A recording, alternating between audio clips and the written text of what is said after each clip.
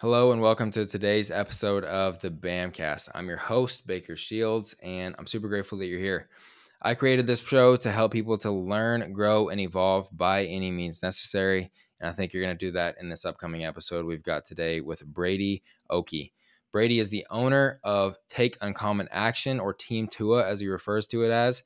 And he's got a clothing brand with the name, he's got a coaching team with the name, and he's built up a massive community of just absolute killers inside of his brand that I think you guys are going to see exactly why this community has formed just by listening to him talk today. We talk a lot about his affinity for Eastern culture and what principles he's brought from these cultures into his own life and into his own perspectives.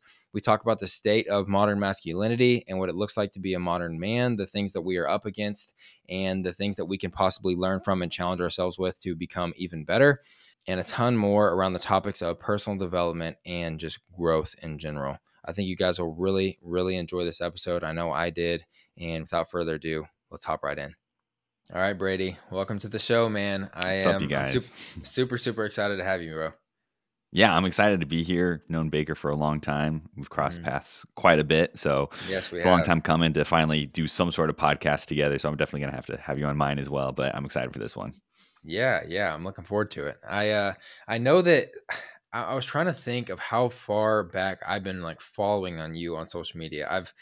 I know that we met in person at, I believe it was the 2021 October Summer Shredding, I believe, because it Either, was back before yeah. they had Alpha Land, so it was like, hmm or no, maybe Alpha Land had just kind of launched, or I don't know, but it was. I remember being at the Stafford Center in Yeah. Houston, and you hmm walked by, and I was like, I know that guy, and then I was like, wait, is that this dude that I've been following? And I like searched your Instagram up real quick, and I was like, that is him. And so like I went over and was like, hey Brady, you don't know me, but this is my brand, and we kind of connected initially over Eubora.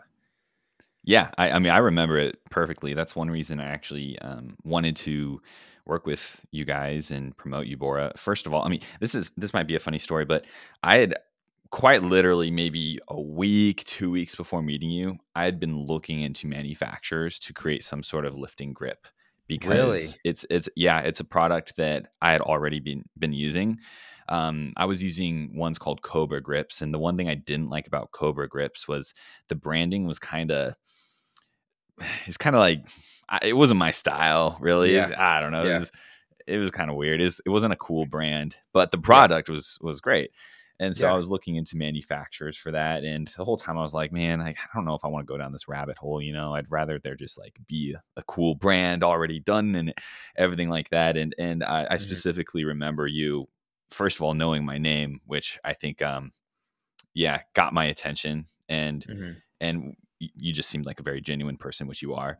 And so instantly I was like, oh, this is perfect. Like now there's a cool brand making a great product that I already love. This is perfect. So ever since then, Yeah, I've been using Eubora grips and trying to get as many people as possible to use them too.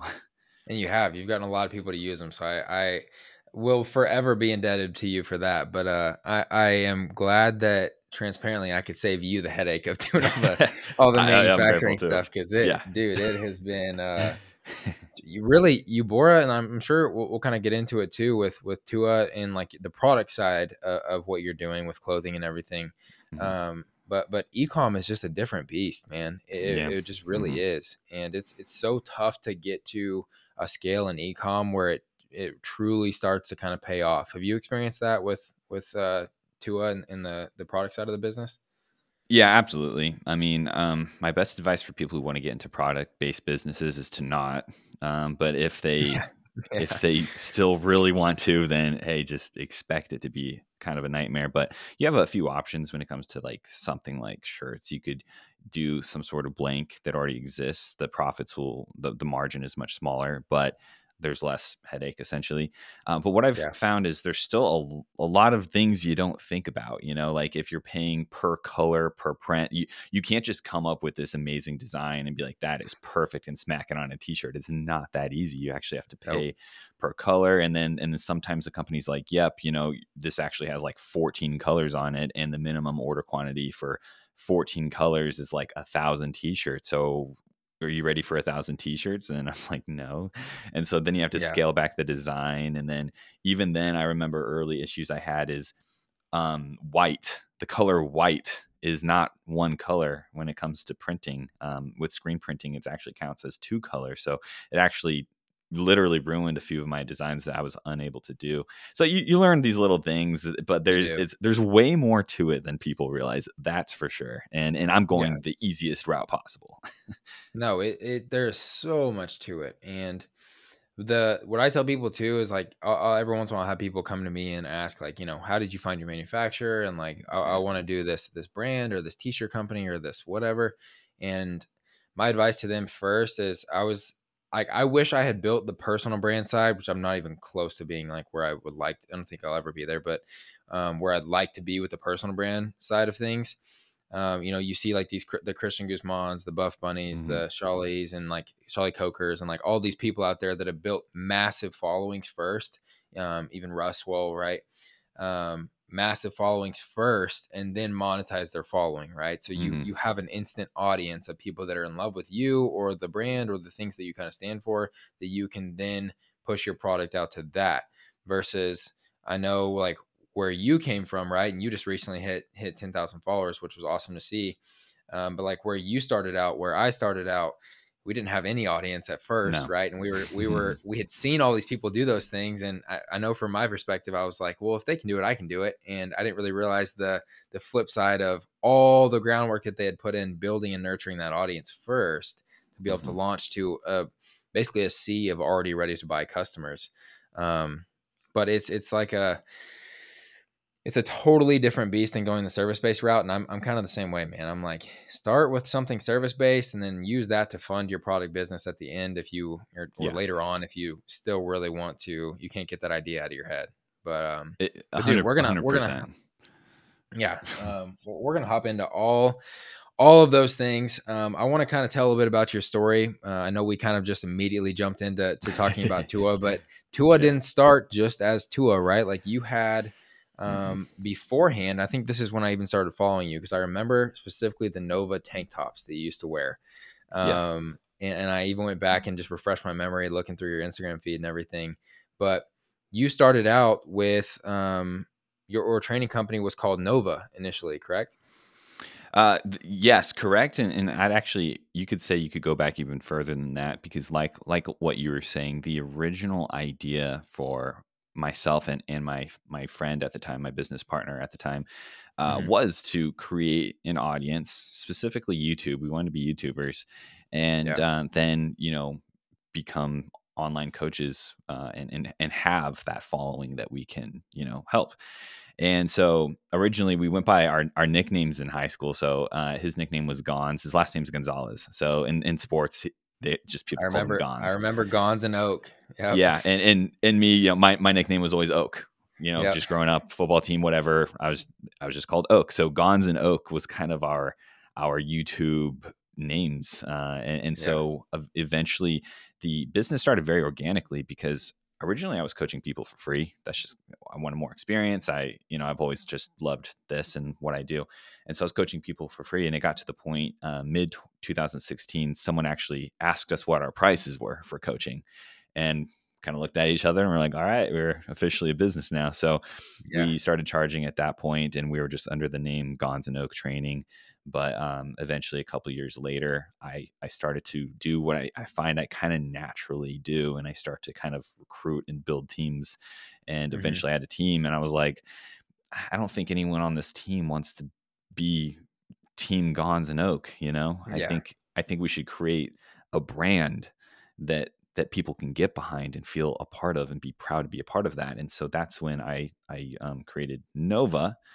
And yeah, so that's when that happened. So there was some Gotcha. groundwork actually before Nova, but yes. No, yeah, that's awesome. I completely forgot that because that was either your Instagram handle at a given time. I know I saw Yeah. Gons and Oak a Hmm. bunch, and I Yeah. remember even thinking whenever I first saw you in Houston, I remember thinking, is that Gons and Oak guy? And then I went and checked, and it was actually you had changed it at that point to Brady Oaks Fitness, I think. Yeah. Um, Hmm. but that was that your Instagram handle at a certain point. It was, and right before that trip, I changed it Got to it. kind of see what would happen because a lot of people, long story short, a lot of people didn't know who I was, despite I was the entire face of the company. No one knew my name, Yeah. and so I kind of wanted to test run it before summer shredding. So I actually changed it to my name. And yeah, that was interesting to That's see what happened crazy. there. That So I didn't even realize all that extra stuff was happening. So oh continue. yeah.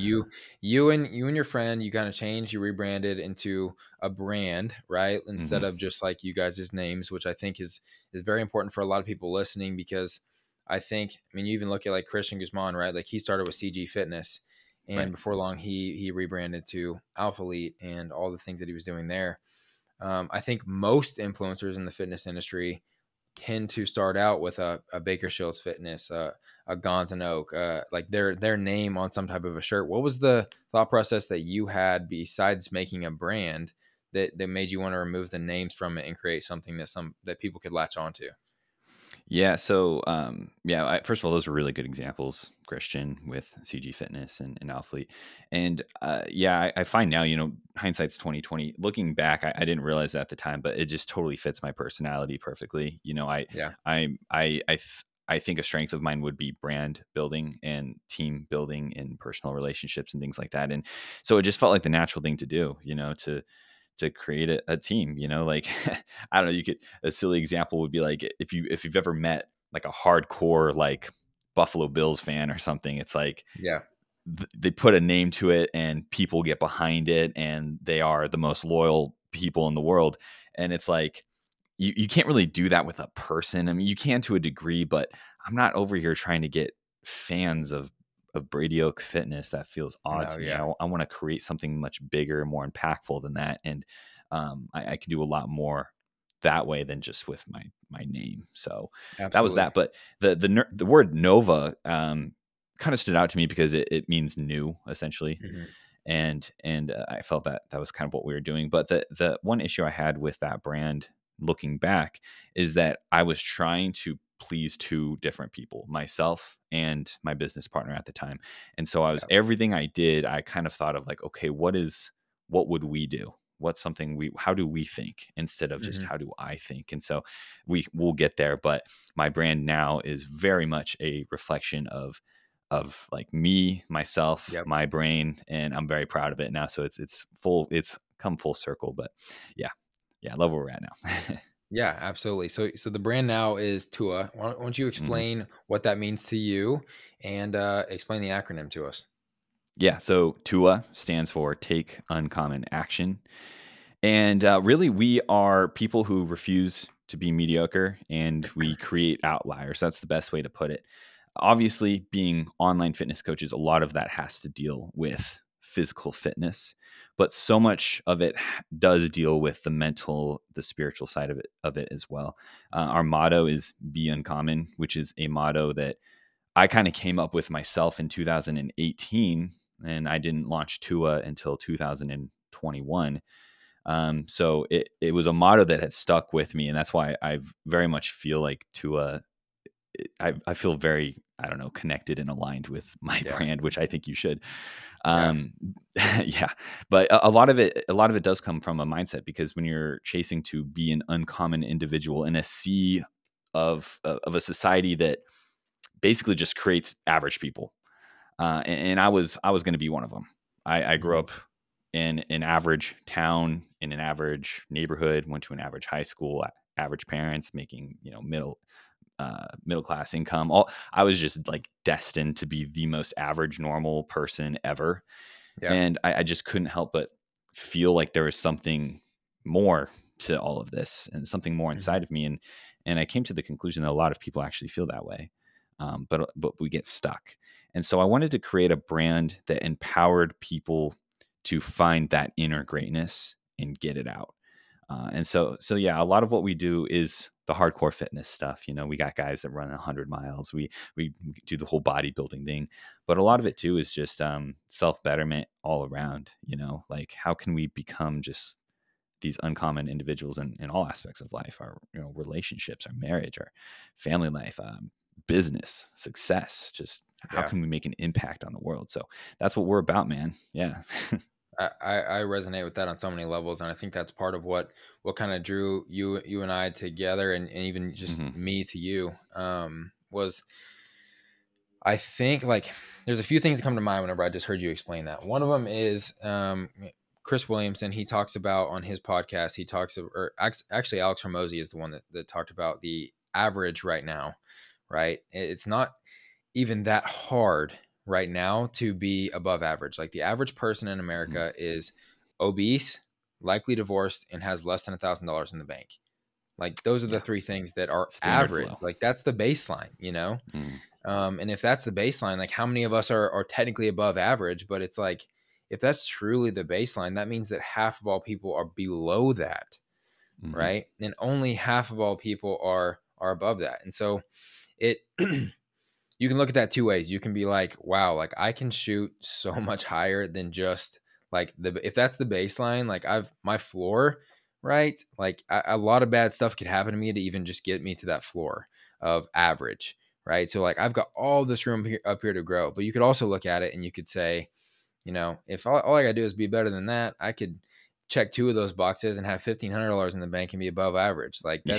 that's how some people think. You know what I mean? Yeah. Which is super Mhm. sad, but what do you think from you growing up in the environment that you grew up in, and you even saying that you had a very average upbringing and you came from, you know, middle class, and you had all of these things that were drawing you looked like to that average life? What do you think inside of you, or what did you experience maybe at a young age that made you think like there could be more out there for me? Yeah, I ask myself that question a lot. I really do. The only answer I have right now, and this answer might change with time, or at least evolve a little bit with more time and some more introspection. But Yeah. I think the thing that affected me the most was everyone kept telling me what I couldn't do growing up. And what I will say is, although I lived a very average life, one thing that was below average was my grades in school. Very, very below average. And and again, I can see why now. Hindsight's 2020. I can see why now the people I was around, the belief systems that were imposed on me as a young child, Hmm. um, in certain aspects, I can see because as a child, I lacked the confidence at the time to understand the power I have over my own life. I was kind of a victim. And so when I was told at a young age that I was dumb, I truly believed I was dumb and I acted as a dumb person acts. So in high school, I listened to my iPod during class all the time. I'd wear a sweatshirt, I'd roll the headphone down my We've sleeve, all and then done I'd it. sit there. Yeah, I'd sit there in class like I was paying attention. I was listening to Eminem and Dane Cook on repeat, Yep. We've all done comedy it. skits. Yeah, and I did a little bit too much probably, but Yeah. in my in my graduating class there was 640 students, and I was about 600th on the list, which I mean, there were 600 people in my class that had better grades than me. And I was in Wow. the last 40. And now I laugh at that because, well, now, I've gone through college. I graduated in a degree that's one of the hardest degrees to get at the college I went to. And I was with all these people that were like failing classes and I was like doing well in the classes. So now I have the security to know that I'm smart. I can be when I need to be. But at the Mhm. time that's who I was. I was just this dumb kid that didn't have a future. And everyone told me I wasn't going to make the football team. Everyone told me I wasn't going to make the track team, whatever it was. It's just like everyone told me what I could and couldn't do. And I wasn't showing up for myself. But then I still had like this little voice in me that said like I can, I can make the team. I can do better than this. This isn't what my life is going to be like. And I had a few very humbling moments um, when I was 17, realizing that like I wasn't going to get into the college I wanted to go to because like reality hit, reality check. Yeah. Like you suck at school, you actually have to do well in school to go to good colleges. And I had some majorly humbling moments. And during that phase, a mixture of everyone telling me what I couldn't do and me realizing that I was living in la la land, all just kind of hit me all at once. But the lesson I learned is that I do have power over my life. And I started to see the evidence of that slowly. Now it's been a good decade. I see that evidence every day now. But at the time, I'd Mhm. had just enough of that evidence to prove that I can make something happen. I can turn this thing around, and glad I did. Yeah. Yeah. The uh the common traits of high achievers, there's a few things that we can kind of observe with all high achievers, and one of them is really there's no way other way around, is like a superiority complex, right? Like Mm. we all have it. And Yeah. it's kind of like what you're describing right there. And I really like I felt that on a very spiritual level because I always kind of thought that there was going to be more for me out there. Like I always just kind of had that in the back of my head and I was always looking for things that could kind of challenge me because call it cockiness, call it arrogance, like whatever you want to kind of call it. It's Mhm. like I always just kind of thought that there was a spot for me out there that was Yeah. going to be, something great, something cool. Um, but there's this weird coupling, and I've talked about this on a couple of episodes. There's this weird coupling of you've got this superiority complex, but you've also got kind of a second, like an angel, you've got an angel on one shoulder and a devil on the other, right? The devil is telling you that you're Mhm. not doing enough, you're not enough, you haven't gone far, you're not working hard enough, you haven't gone far enough, you haven't done enough yet, right? And so it's kind of like you believe that you're destined for more, but you're also more predisposed to never really feeling like you've reached that point of like this is peace, like this is equilibrium, this is kind of where I'm supposed to be at. So you've always kind of got that other side of you, and it's perfectly personified. And I know we keep bringing up alpha elite, but proud but never satisfied, right? It's the same type of Mhm. thing. There is Mhm. the belief that you're destined for more, you're achieving more, you're going for more, but also you're never quite happy whenever you get there. And so I'm curious, you've talked about kind of the one trait, right, of just believing that you could achieve more and looking for evidence in your everyday life, and then now you're seeing it and now you're doing that. Do you feel like you struggle to acknowledge what you're doing and where you're at now? Yeah, so yeah, a few things I want to discuss there. Although like the superiority complex, as he put it, that's funny. And I think Hormozy talks about that. Yeah. One thing I want to mention with that is, so I do believe, and this is actually interwoven in the what we call the uncommon code, which is like our core belief systems within Tua. Yep. First of all, we believe that everyone has inner greatness, but it must be discovered and expressed, and usually that's done through hard work. We discover and express our inner greatness through hard work, and then it grows. But number two, we also believe that there's mediocrity inside of everyone, and that we must resist it. And so, kind of Hmm. like you're saying, like the devil and the angel, we have the inner greatness. We also have the inner mediocrity. They're both fighting over our attention.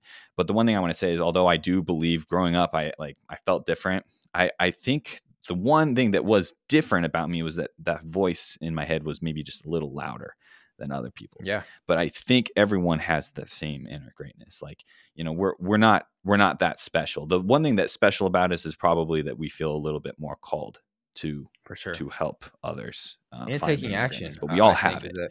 We all Yeah, I we think were the action None of taking is a us were big piece of that. created. Yeah, yeah, yeah. And none of us were created to just like die losers. Like we all have the greatness inside of us, and it's just one of what I would consider one of my duties is to help people discover their inner greatness. Um, Now, okay, I'm trying to remember what you were saying now.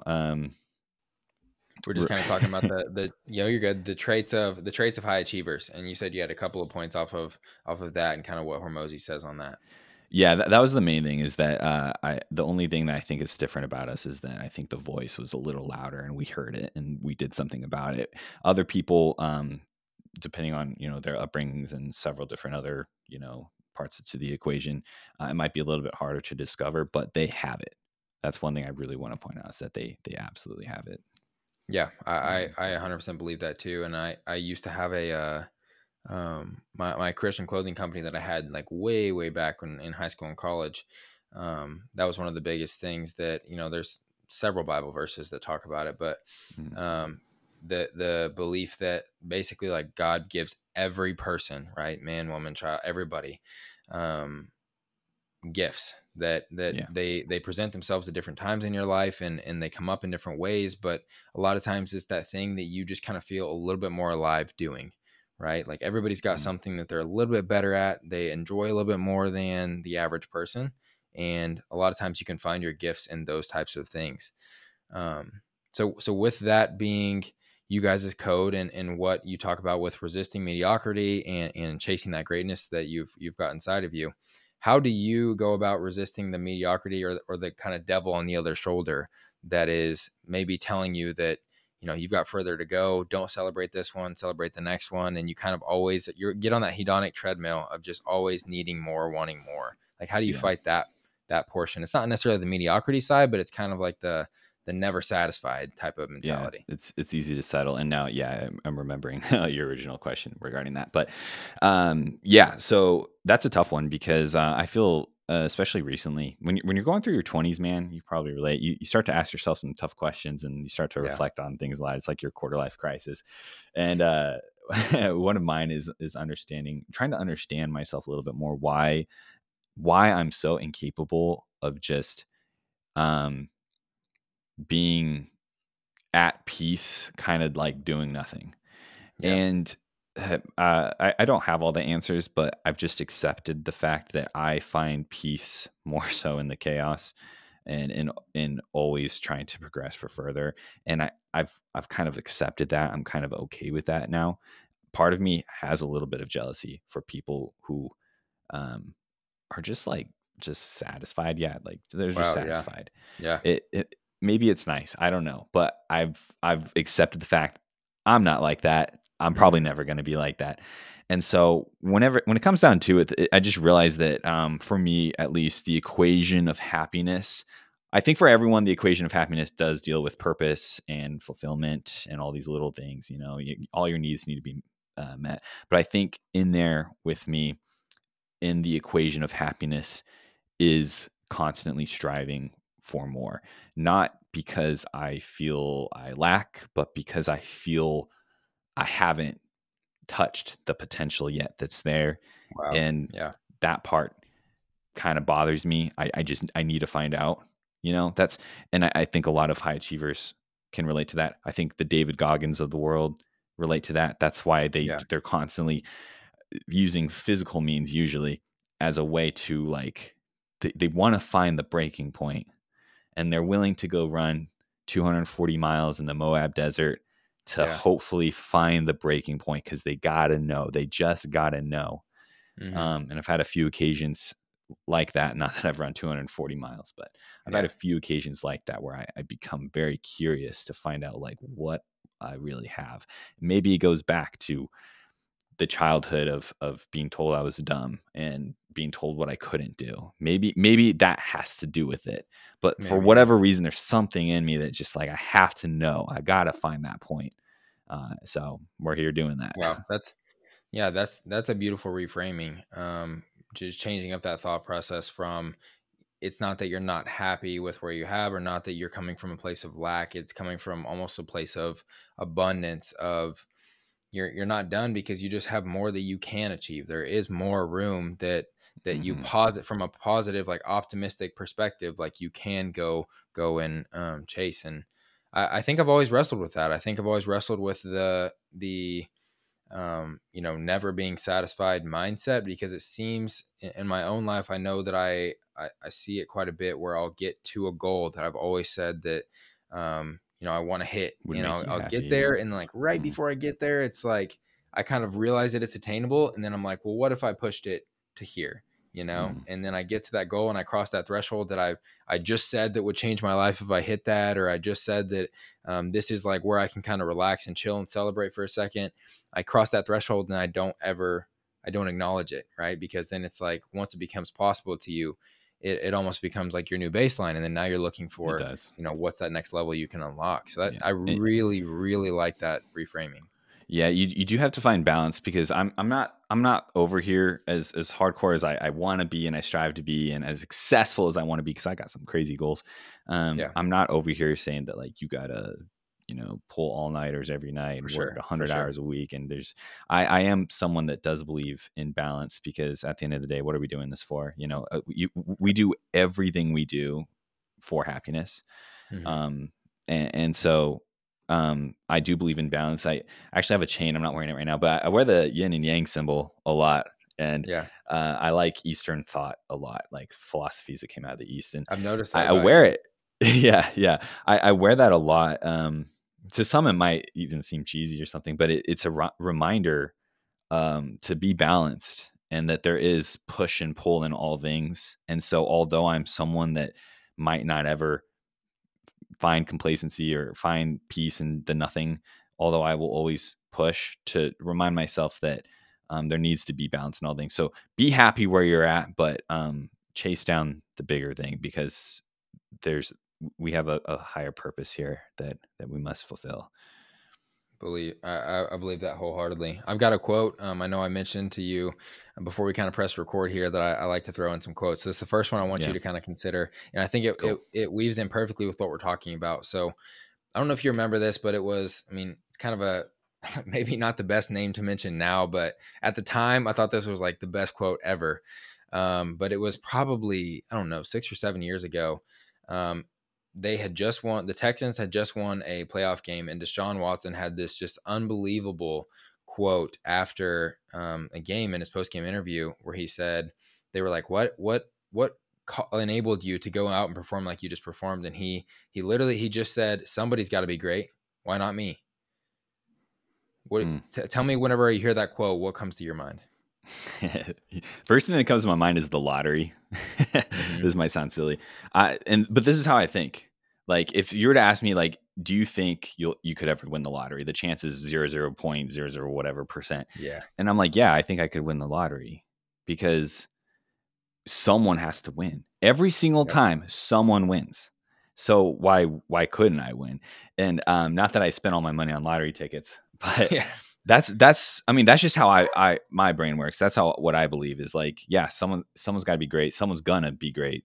And it kind of goes back because we all have inner greatness inside of us. So to say that, like, oh, it can never be me, well, it's like the people that you look up to, that you basically idolize and worship, and you're like, man, how are they like that? They have the same thing inside of them that you have, Yeah. So that's a great quote. I like that one. Yeah, I like it a lot too. Obviously, Deshaun Watson's got a lot of other stuff that has gone on with him since then. But at the time, I wrote it down in my quotes little note immediately because I was like, "This is a fantastic quote."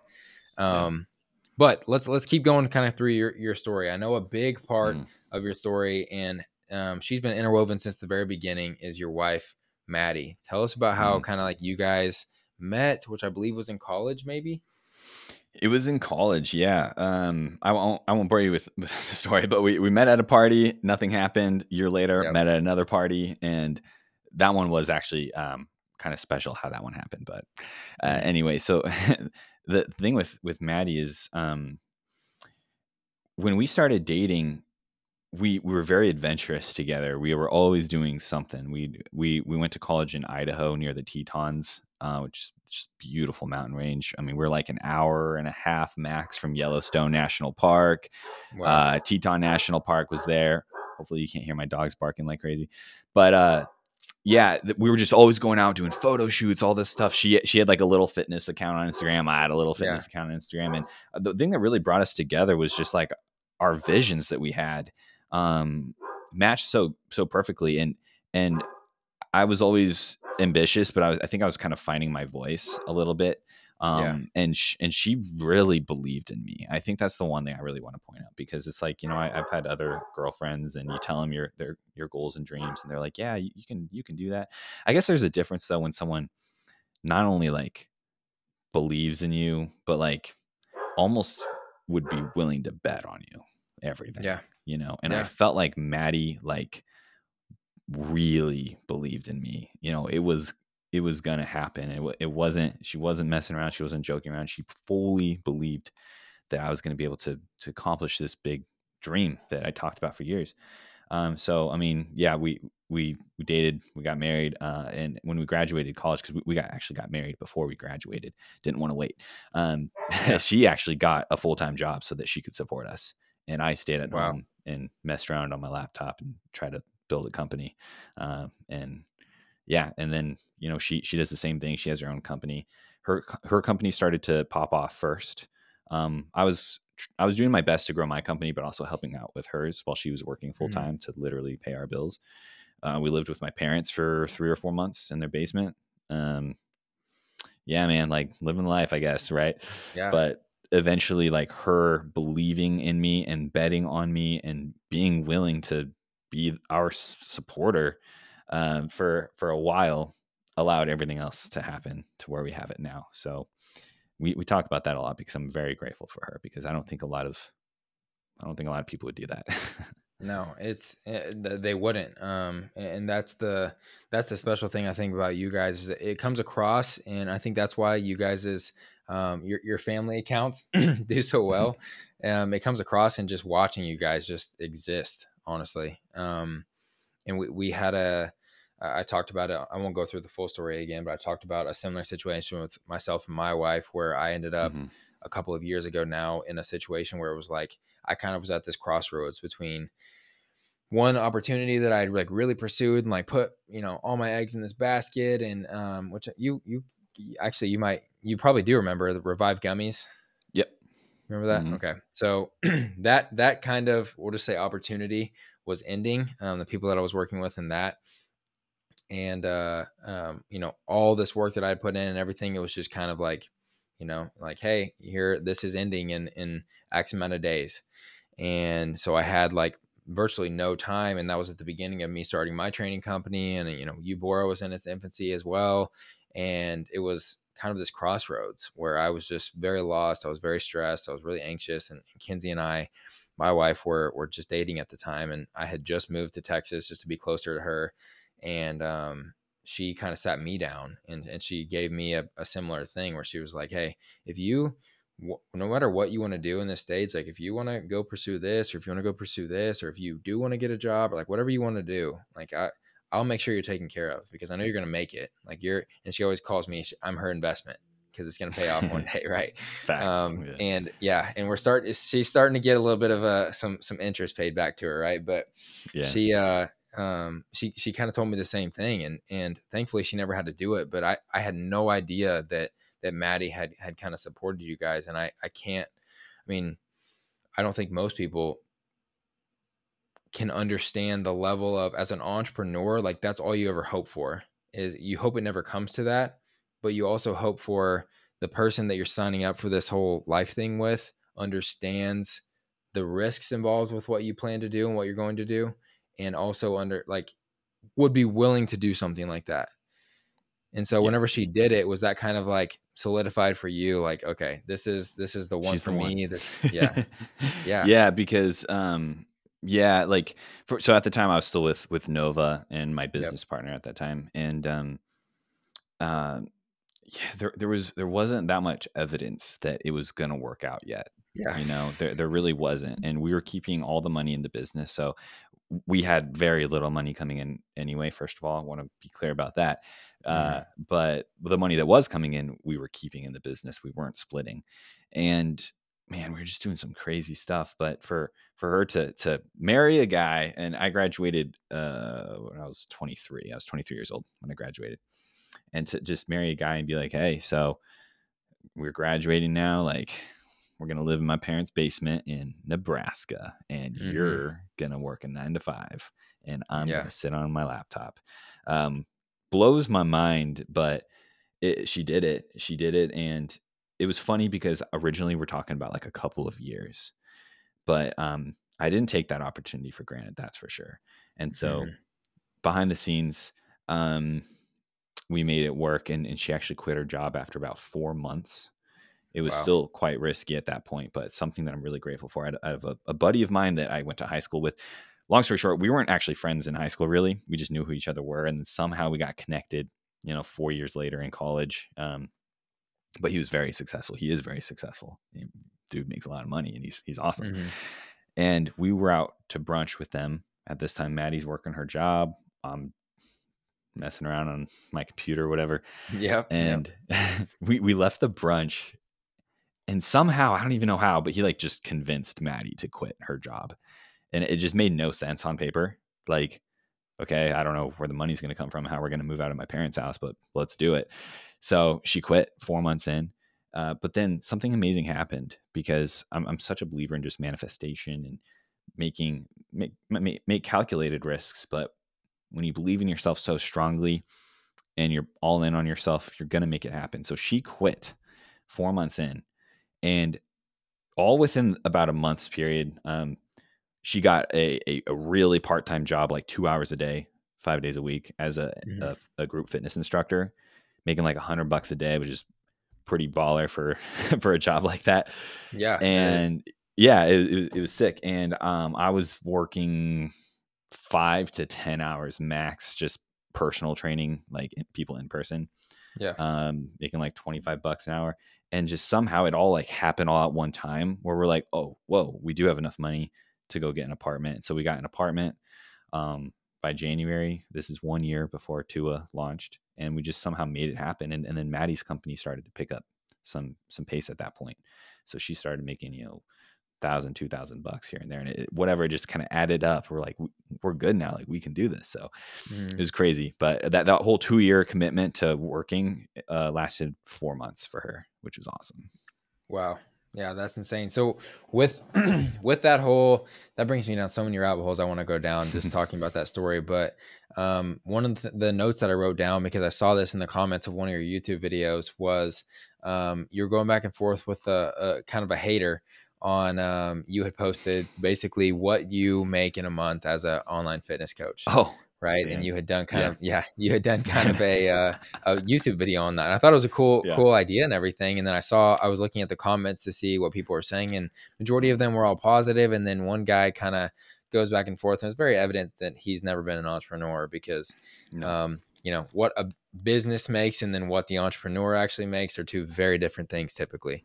Um, hmm but talk about when you, I guess, decided to go all in on your thing and somebody else, right, your wife is planning to go ahead and support you as a man, right? You're very strong on like men and men's hmm values and kind of like what it means to be a strong man.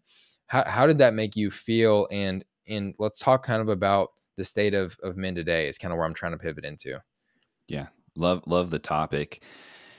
Ah, man, I think because I fully and 100% believed it was going to be a temporary situation, Yeah. that I wasn't going to let her be like that for long. No. Yeah. And I knew that. And she knew that I knew that. And she knew, and we all believe we're very much on the same page. So I get how nowadays, maybe in a less firm marriage, less where the rules are not defined well enough, where the man is not masculine enough in his position, Hmm. I can see how that would be an issue. For sure. But because it wasn't like that, and the roles were clearly defined and the expectations were defined, we had zero issues whatsoever. That's Um, amazing. and and I can go deep here, man, because it was rough on Maddie, and not towards me. She was going through a really rough time during that period of time, and none of it was directed at me or our relationship or our decision. There was no regret. It's just that she was very unhappy, Hmm. and for me, seeing her that way, I'm just like, man, I'm gonna get her out of this as soon as possible. Yeah. And hey, 4 months, 4 months. That's what it took. So That's yeah. incredible. So let's hmm talk about, I guess, talk about what, in your perspective, you think that the modern man, I guess, is lacking in terms of their traits and really just their framing today. hmm Well, yeah. So there's a lot against men right now. Yep, Not at all to create a victim mentality, but it's good to understand what we're up against. for Women, sure. their value is decided by them existing. Women Hmm. have value by literally existing, doing nothing. Yep. Men have zero value. At birth, no value whatsoever. We have to prove to everyone around us that we have value. And that's tough. But rather than crying about it, let's like do something about it. Yeah. Because again, we all have the same greatness inside of us. We all do. I don't know how many times you got to hear the stories of the dude from the other side of the country that came to America with nothing and was dirt poor and living on the streets, and now they're a billionaire or whatever. It's like we know it can happen, so make Yeah. sure that that's you if you're in that bad of a situation. But inside the family, I think what's happening, there's a lot that's happening, to be honest. I think what's happening is society is demasculinizing men and defeminizing women. They're kind of making women less feminine and men less masculine. And now they're kind of in the Hmm. middle, and nothing good happens here. Everyone's confused. No one's happy. And I'm first of all, I come from a family where my mom is an entrepreneur, and Hmm. she's worked my whole life. She's worked. literally 9 to 5s, like corporate. She started her own company, all that stuff. So I didn't have like a stay at home mom, like traditional, I don't even know, like 50s family or something, For sure. you Yeah. know. That's not what I grew up in. And I'm married to an entrepreneur who makes way more money than most men. Yeah. So I'm this isn't coming from like some biased situation where I'm telling my wife she's got to stay home and I don't know, clean the kitchen, and my mom stayed at home and made us dinner. Like, no, Yeah. actually, Yeah. I Yeah. Yeah. Yeah. that's not the case. I came from the opposite actually. But what I am saying is I'm men are happiest, mostly anyway, when they are able to provide for their families, protect their families, and add value to the community. And that's that. Yeah. So men need to focus on that and get their act Yeah. together pretty much. I totally get it. And I couldn't agree more with everything that you're saying. And I think that it's not a trying to, like force a square peg into a round hole. Like it's not a, we, any, you or me, at least I can speak for us too in this conversation, are saying that like a woman has to be in this exact mold or a man has to be in No. this exact Mm-mm. mold. It's true. Like you can look at the data and you can look at, this was on, has been on several of Chris Williamson's podcasts where he talks about like gender roles and brings on different Mm-mm. women or men that are kind of experts in different fields. And um, the divorce rates have, if you look at the income of women over the last several decades and divorce rates over the last several decades, the two, it's like you're pulling two different data points, but the two have the exact same curves, like the exact same curves. And it's Mm-hmm. crazy because um, you look at the psychology of relationships, and you talked about for a man to provide value, he has to feel like he's being the provider, he has to feel like he's the point of stability, he has to feel like he's this protector as well. And there's a certain level of that I think is very true, and I think it's a certain level of what causes a lot of friction in modern day, especially American relationships, is most men, we also internalize a lot of our problems, Mm-hmm. right? And so we're very reluctant to go and talk to somebody. We're very reluctant to reach out and get therapy or get help or seek out mentorship. And it's caused a lot of friction within a lot of the relationships, and especially around our generation, because if a man doesn't feel all of those things, they start to build up the resentment of what they feel like the female maybe in the relationship is the one that's kind of holding them back from those things, because they wish that that person would just sit back and let them step up and take care of all these things. And from the flip side of that, from the female's perspective, it's like, why is he not wanting to work harder? Why is he not wanting to provide for me? Why does he not want to do all these things? Why do I have to be the person that is that breadwinner? And so it's a really weird kind of dynamic now, and I think it is kind of an uphill battle for both genders, because it's like what's being pushed forward on social media or on media in general, and what I guess the ideal like woman right now and the ideal man right now is, like you're saying, very flip-flopped in terms of traditional masculine and feminine roles.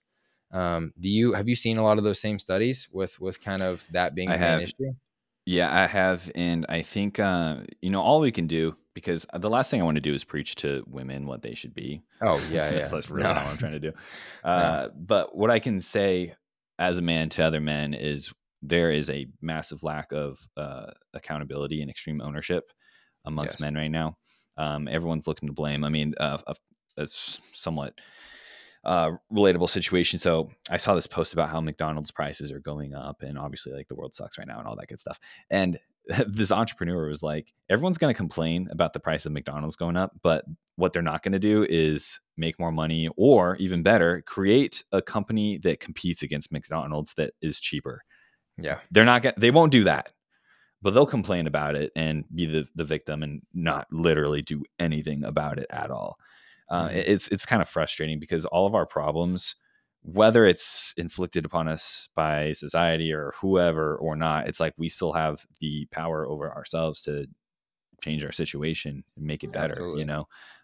If you have if you're watching a UFC fight and a dude's in a chokehold, he's not just going to lay there and tap out. He's going to Yeah. try to get into a Or he's better not gonna be mad position. about the other person putting him in a Yeah. chokehold, Yeah. right? Yeah, literally. He's going to try to get in a better position. And Yeah. so it's like if we can just help men do that, because again, it's like um and my dad figured this out. If we're going to talk about money, so my dad he just quit recently, had a seemingly good job. He's a morning news anchor Wow. for I did not 25 know that. years. Yeah. So everyone always thought I was rich growing up, but I wasn't. When I don't, he's probably never going to listen to this. When I graduated high school, he was making about 75K. And Mhm. not that that's awful by any means, but that's not really what you would expect from someone that worked as a morning news anchor for the same company for like 20 years and had the number one morning show in the Omaha, Nebraska, Iowa metro area. Like Yeah. you think it would be more than that, but it wasn't. And so recently he quit his job, I think partially because of me and Maddie, to be honest, because he's like, they're chasing their dreams and making way more money. Um, but it's like at some point you gotta take that action and realize like maybe you're in the wrong position. You know, if you want to be the provider that makes six figures or something out, you got to go where that is. You got to go to where that opportunity is. If your job starts at 50K and in 30 years you'll be making 80K according to the pay scale, Yeah. but you want to make 100K, sounds like you shouldn't apply for the job, but Nope. people will still apply for the job. And they're like, I want to make 100K. It's like, okay, you just chose a path that it is impossible for you to do that. Yeah. So lack of accountability, lack of extreme ownership. If you want to make X amount of money or whatever, or be fit or whatever it is, like do the things that are actually going to get you there, and instead of living in this la la land. And I know all about la la land because I was there too when I was Yeah. 17 years old, and I thought I was going to get into Texas A&M University with my 2 point whatever something GPA as the 600th in my class. Yeah, I'm very familiar with La La Land, but for men to rise to the occasion and to be who we're meant to be, we can't be living in this lie, and it all starts with us having some extreme ownership over ourselves. Yeah, yeah, I could not agree more. And you took exactly where I was going with it, and you made it sound way better. And you kind of ran with it. So that really is the idea, right? Is like we're not saying nobody is saying that women should be capped at a certain income or like you should look for low income. Like nobody's saying anything like that. It's Hmm. the fact that if you want to be if you want to feel that sense of like I'm the provider, I'm the protector, I'm the person that's everything that she might be craving or needing or feel you even feel like she's craving or needing, like you got to go create that, right? The Hmm. opportunities are out there, the job, like you're saying, is out there, the path is out there. You got to go find it though, and you got to take it upon yourself to make that happen, to fill that role. If you feel like you're called to fill that role, and if you feel like she needs that role filled, right? Because my wife is a killer too. She's out there in corporate America and she's killing it, and she's happy, and she's in a position where she feels like she's got growth and upward mobility and everything, and that's the, never once, even whenever she kind of like offered similarly to how Maddie did, never once did I really feel like I was emasculated by that situation, but it also did reinforce for me like I don't ever want her to have to offer that Yeah. again, Mm. right? Like I don't ever want her to have to be in that situation. So what have I done? And it's not the exact same thing that you've done, right? Is taking ownership of like what can I do to position myself in a way where she can depend on me, right? She doesn't have to offer something like that again, and put yourself in a better position in your relationship. Ultimately, hopefully, is the end goal in a better position as well. Yeah, I think men need to know this too because society, and we're quickly figuring this out. We're taught the lie. All we gotta do is go to school, get our degree, and then boom, we're settled. We'll be Yeah. able to live a happy life and get a great job where you go on vacation once a year, whatever. And it's like that might have been the truth at some point. It's not the truth anymore. So Mhm. if we want to have extreme ownership, number one is identify that is no longer true for most cases. And then, okay, how do we pivot now? How do we pivot? How do we offer enough value to society where our value has increased monetarily to the point where we are happy with our income? So that's, I think, step number one. The other thing I was going to say with women, regarding women, I'm learning this. All I can say is I can speak from experience with my own marriage. So Maddie, she's 26 years old, and she's been an entrepreneur, I guess, for 6 years or so now, Yep. 5, 6 years, something like that. And she's crushed it. You know, she herself knows how to make six figures on her own from scratch, and it's awesome. Hmm. One thing that we're learning together, this is not me putting words into her mouth, this is not, me pushing any sort of agenda on her. This is her, the lessons that she's learning and sharing back with me, is that although she loves what she does, and she does not nearly receive as much fulfillment from her, business and what she's created as I do with my Hmm. business that I've created.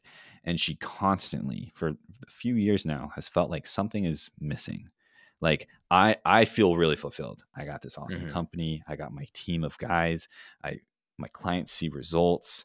They're all happy. I'm married. Like things are great for me.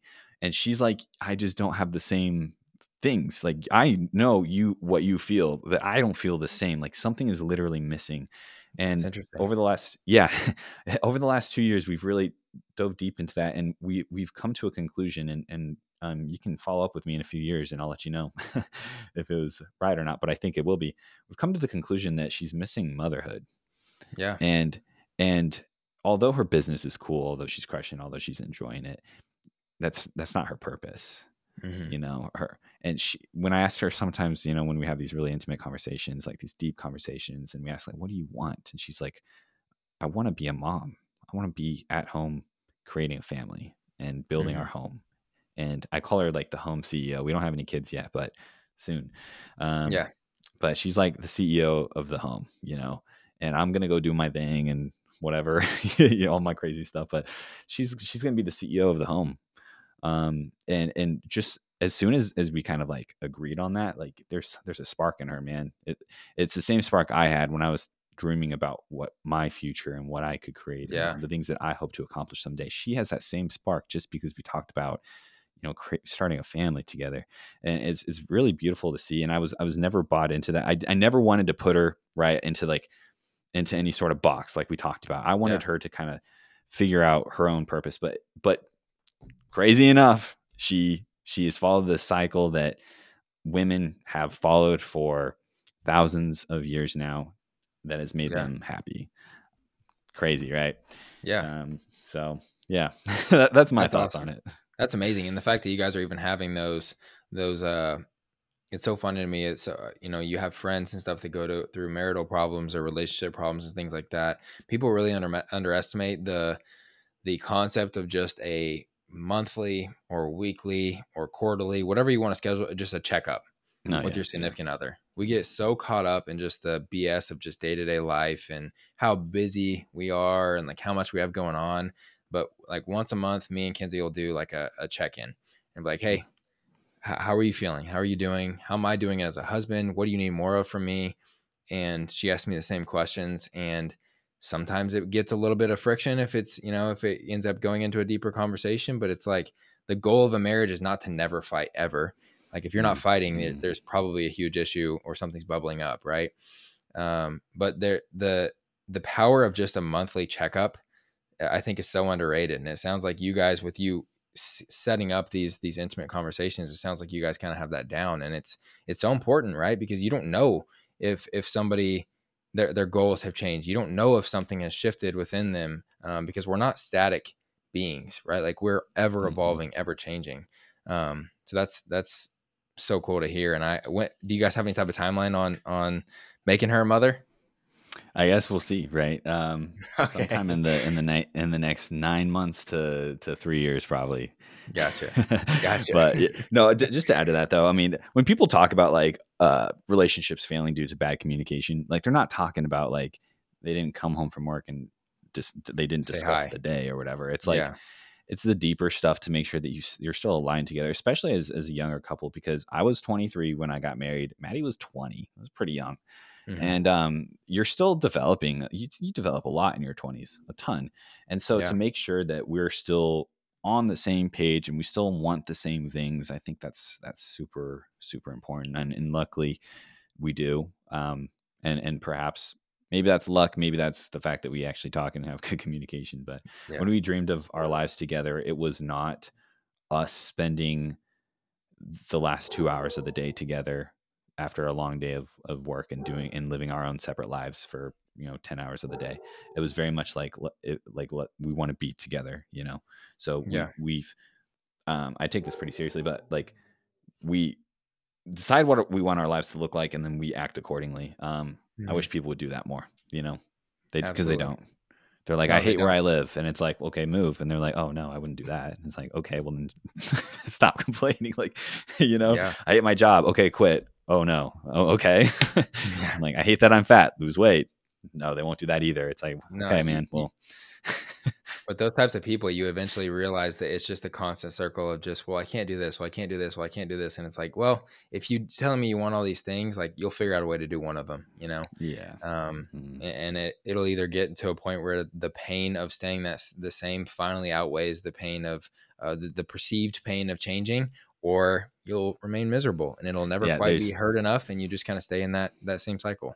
There's only two solutions. Number one is exactly what you said, where you reach the pain point, and then do something about it. Number two is like we've talked about throughout this call is discovering the inner greatness. Because when you Mhm. do, and you realize how much of a disservice you've been doing to yourself by not exploring that part of you, that's enough to usually get people going too.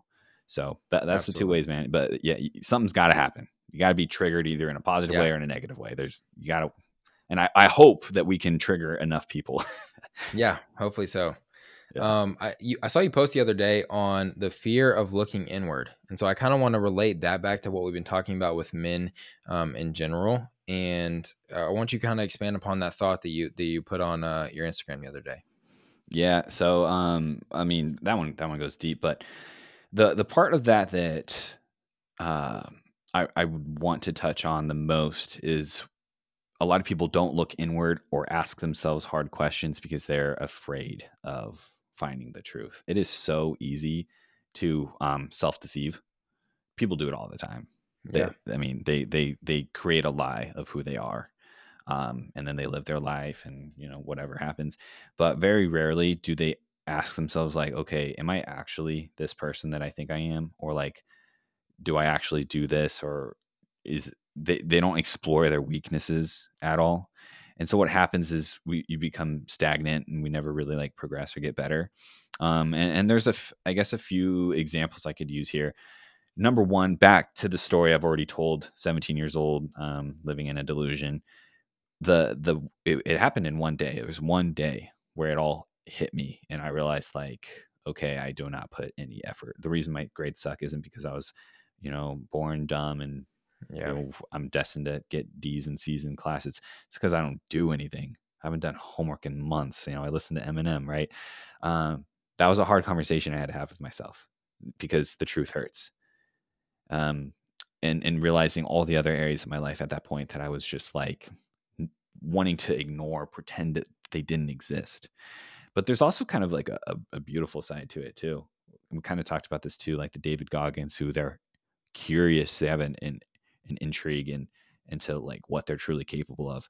Um, and so, I mean, a few examples. I mean, there's tons of examples, whether it be preps or for shows or whatever it is. But whenever you're doing like a hard thing that sucks, you really find out a lot about yourself. And when you reach the wall and you're forced in the moment to like look at yourself essentially yeah, as if there's a mirror, you have to look at yourself and be like, okay, my options are to quit. My options are to continue to self deceive and pretend like I'm hitting my macros when really I'm cheating every day, or when I'm doing my cardio when really I'm stopping 15 minutes short every day, or little things like that. Or option three is to find out what happens if you keep going. And hmm and so I've had those examples, or opportunities in my life, and I'm glad to say I've chosen number three, to find out, just find out, because I'm so curious. And it's taken me pretty far. But what happens when you choose number three, the one where you keep going and ignore the ones where you quit or lie to yourself?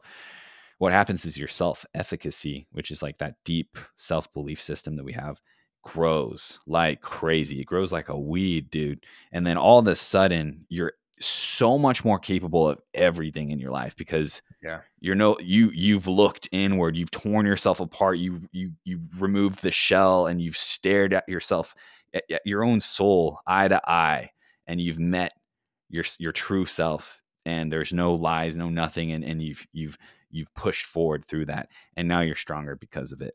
So you do that enough times, you start to feel pretty limitless. And we talk about discipline being the superpower. It's like it gets to the point where it's just like there's nothing you can't do, you know? Like I think about like the Navy SEALs, they have like their legendary Hell Week where like half Yeah. the class quits because they can't make it through. This might be the most naive thing I've ever said in my life, but like I know I could get through Hell Week because you either make it through or you quit, right? Well, I Yeah. know I'm not going to quit. That it would be impossible for me to quit. It would never happen. So the Hmm. only alternative is that I'd get through it. So that might Yeah. be naive to say, but at least it No, gets the point across. no, I completely understand that, and I brought this. It's one of my favorite quotes of all time, or I guess it's not even really a quote, but I write it down as if it's a quote. It's Will Smith. I'm sure you've seen the clip. He talks about what makes him different versus most people is he is willing to die on a treadmill. He's like, if I get on a treadmill and somebody gets on next to me, there's two outcomes. He was like, I'm going to die, or the other person is going to get off first. He's like, Mhm. those are the only two things. That's how I view life, right? Like that's how I view what I'm doing and like what I put into my craft is like I'm going to die before somebody else beats me or lasts longer or works harder than me. Yeah, And so it's kind of the same thing that you're talking about, but it's a the experience in and of itself of just going through something like that where you are forced to look at yourself and choosing option three, like you said, option three becomes your default at a certain point, it and you does. don't even Mhm. you don't even feel like you come to a crossroads anymore. It just is like, okay, I'm going to push through this because I know that something crazy is going to come out on the other side of it. Mhm. I know you've talked about too. This is a really like hot topic right now with Gary Brecka and all that he's doing with like long extended fasts and everything. You talked about recently. I saw a post from you about basically all that you can learn about yourself by starving yourself. Yeah, yeah. Um, yeah, because I've reached that treadmill point on Yeah. my last prep, and I have a few goals for this prep that I'm starting here soon. Goal number one is not be hospitalized for having a stroke in my eye like last prep. So that's Yep. goal number one. Yep. It's a Goal good number goal. two is to yeah. Goal number two is to not have to push as hard, and not that I'm not willing to push because I am, but for whatever reason, and you can talk. My coach is Cliff Wilson. He's a great coach. He's Hmm. created like 150 plus natural pros and bodybuilding and some IFBB pros and whatever. He's a great coach. And out of his 12, 13 years of coaching, in his own words, he has never had to push a male athlete as hard as he pushed me to get shredded. For whatever reason, my body just was not having it. So the Wow. lowest my calories got, I was at 1,300 calories. I was at 90 minutes of moderate intensity state cardio every day Hmm. for about 2 weeks, but kind of like a month because I did another show and I had to push again. But so essentially, I had 40 grams of carbs every day. And in the morning, I would run for 45 minutes. And then in the evening, I'd do the Stairmaster for 45 minutes. And my body was just rejecting it. But it got to this beautiful moment where I reached the point, I reached the wall. I decided I wasn't going to quit or cheat. And so you just accept your fate. And this is just going to Hmm. happen. This is going to be my life for the next couple of weeks. And it got to the point, and I really do mean this. It sounds almost over dramatic, but I really mean it. Like he could have told me straight up, "Hey, we're just gonna not eat anymore. Like we're gonna put you at 0 calories now." After Hmm. 5 months of cutting, he could have just said like no more calories at all, but you still got to do Yeah. your cardio. And I would have just been like, "All right." You reach that acceptance where you do anything, you die on the treadmill. But it's a beautiful thing when you reach that. It's enlightening. It's almost like a state of nirvana where you realize you are in the ultimate control over your mind. And so that's kind of what I meant because I brought up the story of Siddhartha Gautama. I hope I'm pronouncing his name right. Who was the original Buddha, and like quite literally, like the short version of his story. He was actually like the son of a king, I believe, or Yeah. a nobleman or something like that, and he had never experienced suffering. And inside the palace, he lived in a palace, and inside the palace, no, they never saw death, they never saw starving, they never saw poor people or homeless people, nothing. And one day he asked to leave the palace, and so for the first time he did, and he saw homeless people, he saw old people, he saw death, he saw his eyes were open to all this suffering. And so he began this journey to find reach a state where there was no suffering, which is now seen. It's called nirvana now.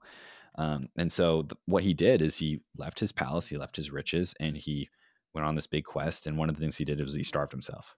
He like literally just starved himself, and and he meditated. And during that process of like, refusing to give his body what it needed, and being in control of the physical, eventually he did reach a state of nirvana where there was no suffering. He became the Buddha essentially, which means like the enlightened one.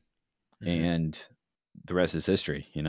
One of the biggest world religions in the world because of him and his experience in Yeah. conquering the physical. So as obviously bodybuilding is an elected starvation, similar to what he was going through, Yeah. but they're very similar because bodybuilding is really really cool, because it's so much more than just stepping on a stage. I mean, ultimately, that's what you end up doing. You flex on a stage with a spray tan and Yeah. let people look at you and In minimal whatever. But clothing. Yeah. yeah, Yeah. yeah, man thong, whatever. But Yeah. I love the sport because of how you get there. Yeah. Because you do have to absolutely conquer your mind. It's a beautiful thing. No, that's ultimately what brought me to it. In my first prep was a extremely unhealthy one. I was on a crash diet from day one, and it was just like my coach bailed on me 2 weeks out, which Love that. is the most crucial portion of peak week and everything. But it was I was just like down in the dirt by the end of it. And a lot of times people don't believe me whenever I say it, but one of my last cardio sessions that was scheduled, I think it was my last one actually, the week before, or maybe it was like 5 or 6 days out, was 90 minutes on the Stairmaster. And at this Love point, it. it's painful to even walk into the gym, right? Like I've got to have hype up music just to get me to be willing to get out of my car. There's so little fat on my butt that it's painful to sit down in the seats in the on the Yeah. machines. And I literally on the Stairmaster that day, I during my 90-minute cardio session, like I fell asleep and then like woke back up. I think like 15 minutes had gone by. I woke back up on the Stairmaster still. Like, and it was just it. I don't even Wow. know like if it was technically like I fainted or like what the technical definition would be, but it happened to me on the Stairmaster during my last cardio session, and I just like was still going. And then it also happened to me like a couple nights later. I was like taking a shower and I had like done a big drop and was preparing for a big drop for my clothing company, and had been packing orders, and it was like 3 or 4 a.m. and it was really stupid to do that during peak week. But um, I was taking a shower like super late at night and I fell asleep then, or like fainted or whatever you want to call it. And I woke up on the floor of my shower and the water had gone cold. So it was just like cold water hitting me when I woke up. And I'm like, this is, but it's also like, it's really unhealthy. What I had put myself through, but it also kind of reinforces another Hormozy quote, but like you have to have a stack of unrefutable, like undeniable proof of like Mm, you are who you say you are, mhm, right? And so like that process, I fell in love with it as well. From my perspective, was like I didn't know anybody else, like actually know anybody else at that time in bodybuilding that was putting themselves or subjecting themselves to the type of hard shit that I was putting myself through. So it was mm, like I was building all of this. What I found out later and what I believe now is like confidence and just like keeping the promises that I was making myself, saying I was going to step on stage, saying I was going to get lean, say I was going to, do all the work that was necessary and leave no doubts in my mind that I had left anything on the table.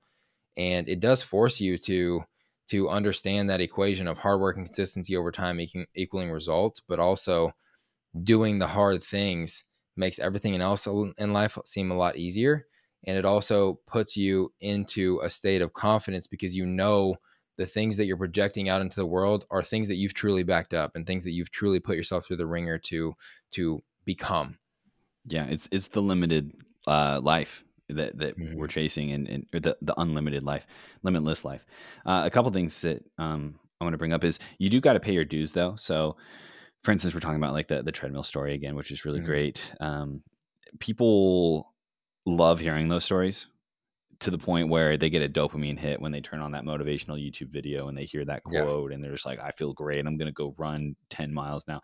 And what it stops people though, it actually stops people because it's dramatic, it's glamorous, it's romanticized. That's what they want, but they haven't Yeah. paid their dues yet. And so they Nope. try to have an experience like that when they're literally not ready at all. That's a level 10 thing. They're on level 1 still. And Yeah. so they fail, and they stay stuck. And so a lot of people need to focus more on developing the habits. Start with the level 1 stuff and then work your way up, and eventually you'll pay your dues enough where you can have those moments where you build up your self-efficacy. But what happens, people try to go too fast, and they actually damage their self-efficacy and get stuck. And so the next time they start a diet, they know they're not following the diet because they've done Mhm. 10 other diets and they failed every single one of them. But when I Yeah. do a diet, I know I'm going to succeed because I've done, a handful of them, and I've succeeded on every single one I've done. So I know nothing Yeah. else. I don't know failure when it comes to that. But one thing that actually really changed my perspective was something my coach said. And at this point, let's see, it's like 2021 when I started to work with him. I was going into my prep, and I remember he decided to take me on, which I was really excited about. And I remember telling him, like, I'm going to be the best client you have.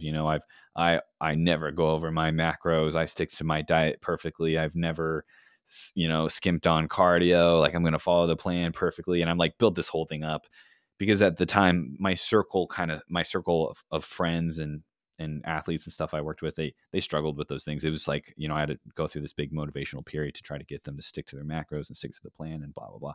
So at the time, I thought I was something special because of that. And I remember telling him that I'm going to be your best athlete ever. And his reply was like, oh, cool. Well, to be honest, that's just kind of what I expect from everyone. Ha. But yeah, thanks.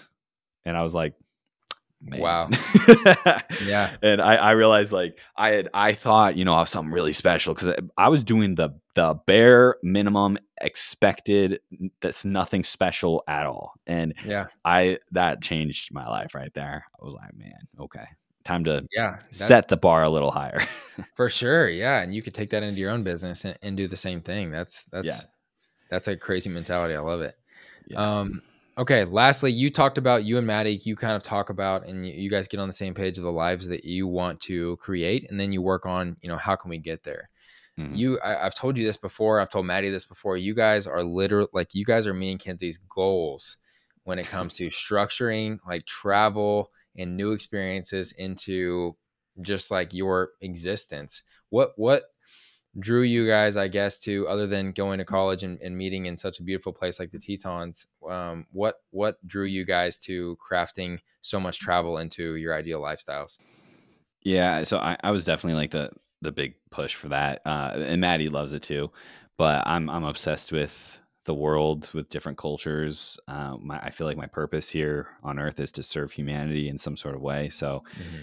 what better to than to start with understanding humanity on a deeper level and experiencing different cultures and all of that. Wow. Yeah. So that's definitely a big part of it.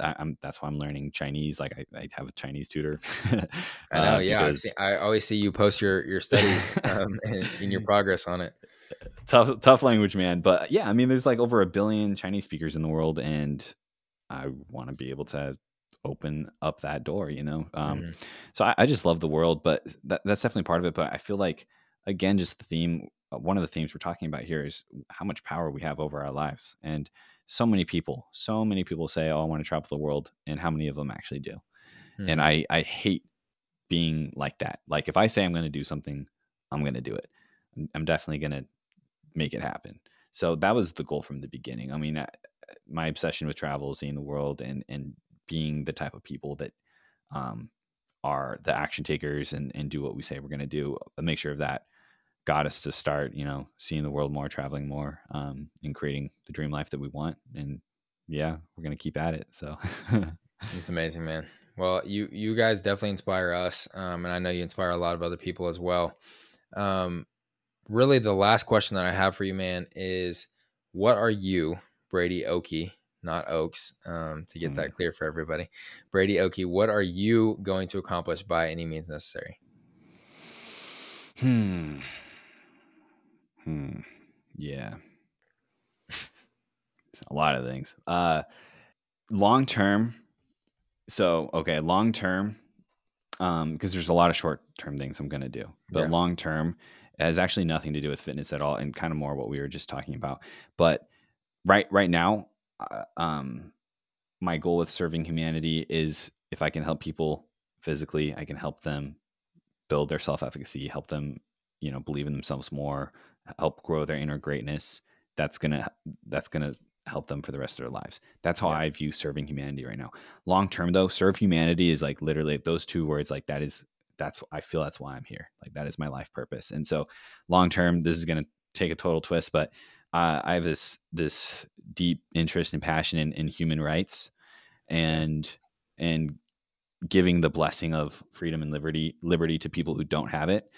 So long term, after I've created my companies and built an influence and have some sort of voice, and I've helped people and they're fitter and they're richer and they're happier and living the good lives, I am going to, by any means necessary, create some sort of nonprofit organization that is fully focused on helping people in the world who do not have the same rights, freedoms, and liberties that we have. And I'm going to Wow. do my part in helping them get that, so that they can even have conversations like this. And so they can dream big, so they can find their inner greatness, find out what they're capable of, all of the above, all of that. I'm going to help as many people as possible get there.